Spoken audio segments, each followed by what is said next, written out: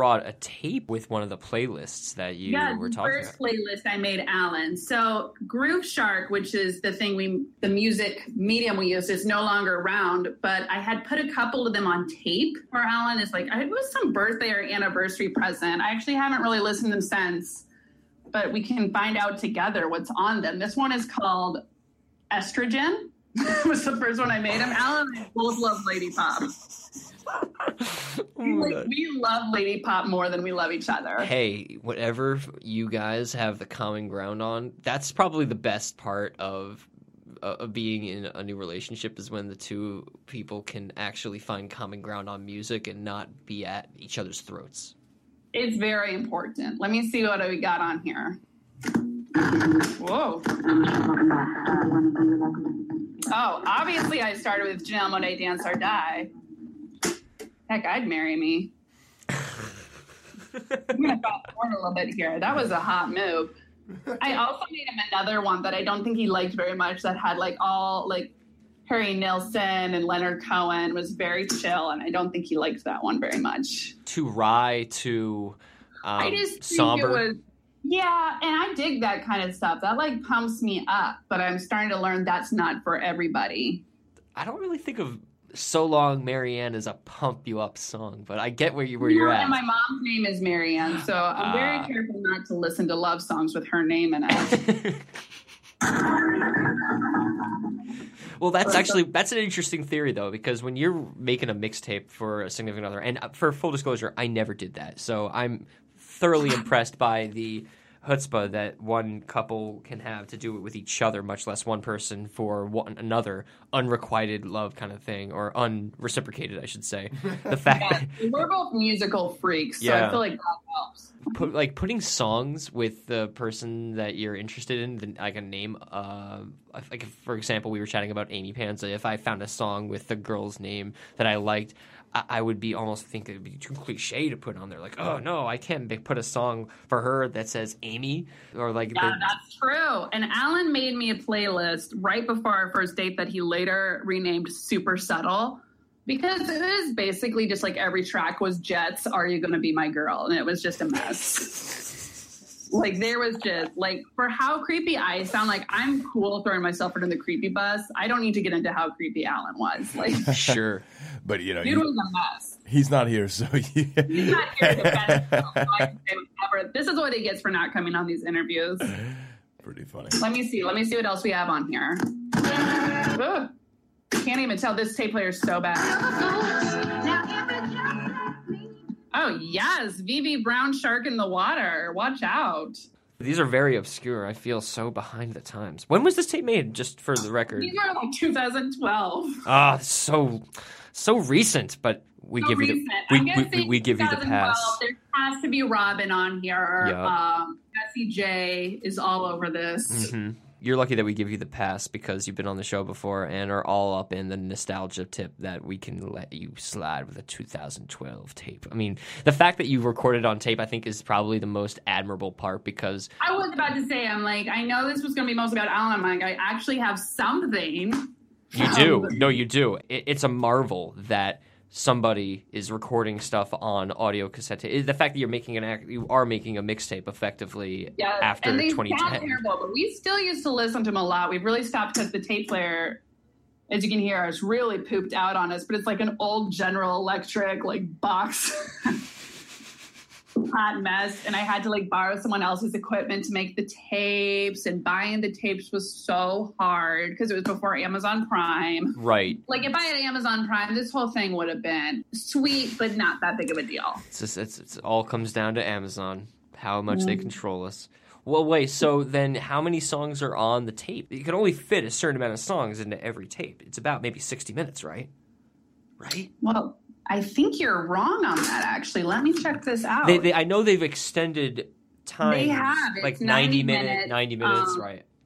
I can't tell if it's 90 minutes each side or just 90 minutes total. But I 90 can minutes tell each you side that is crazy. are great for everyday recording. Sorry, say it one more time. It doesn't matter. I was just saying Maxwell tapes are great for everyday recording. That's just what they have on here. Absolutely. I actually also have Alan's answer to Estrogen on this tape. It's called Sassy Ladies Soundtrack. So I was able to fit 2 of the playlists on there. So it sounds like then you guys were just answering each other via song. It was sort of like a call and response with mixtapes. Except he did not do a call and response to my Leonard Cohen. Terrible. Mixtape. That was such a He softball. doesn't love Cat Stevens as much as I do, and that's okay. See, Cat Stevens is very much where you're trying to get the singer-songwriters and throw in all like of the 60s, I guess. So it sounds like one of you had like more of the knack of answering with some of like that old classic rock, and then also to counter to it a lot more of the newer variety. Yes, absolutely. And I definitely, most of my musical knowledge comes before, I would say 84, 85 to give you a nice, a nicer number.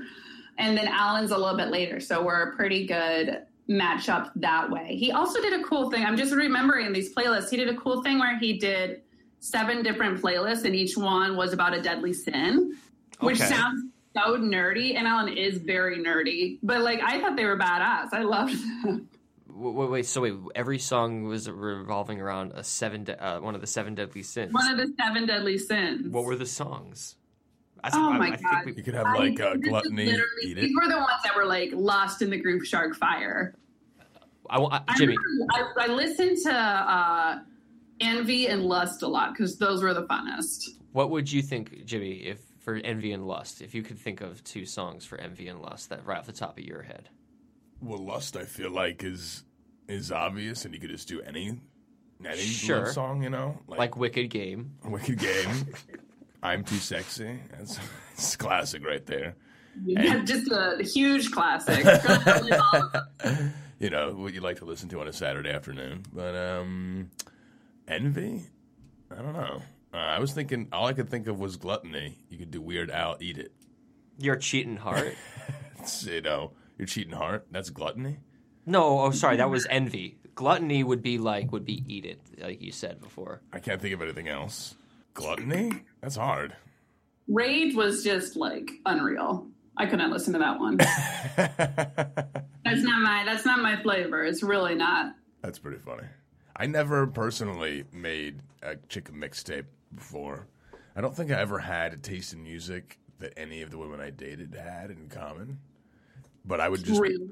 Yeah, I don't think ever. Oh my God, I broke up with someone because I said something offhanded about Prince that I didn't like very much. I feel like I had a pretty normal taste in music, which I don't know that actually means anything, but...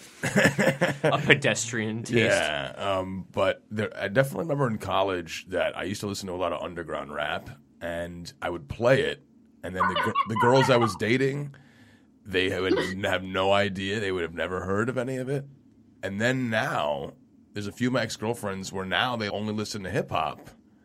And it was because of them listening to this underground rap that I used to play. And they're like, I can see they're always like posting new things. And they're way more into it than I am. It was just a phase for me.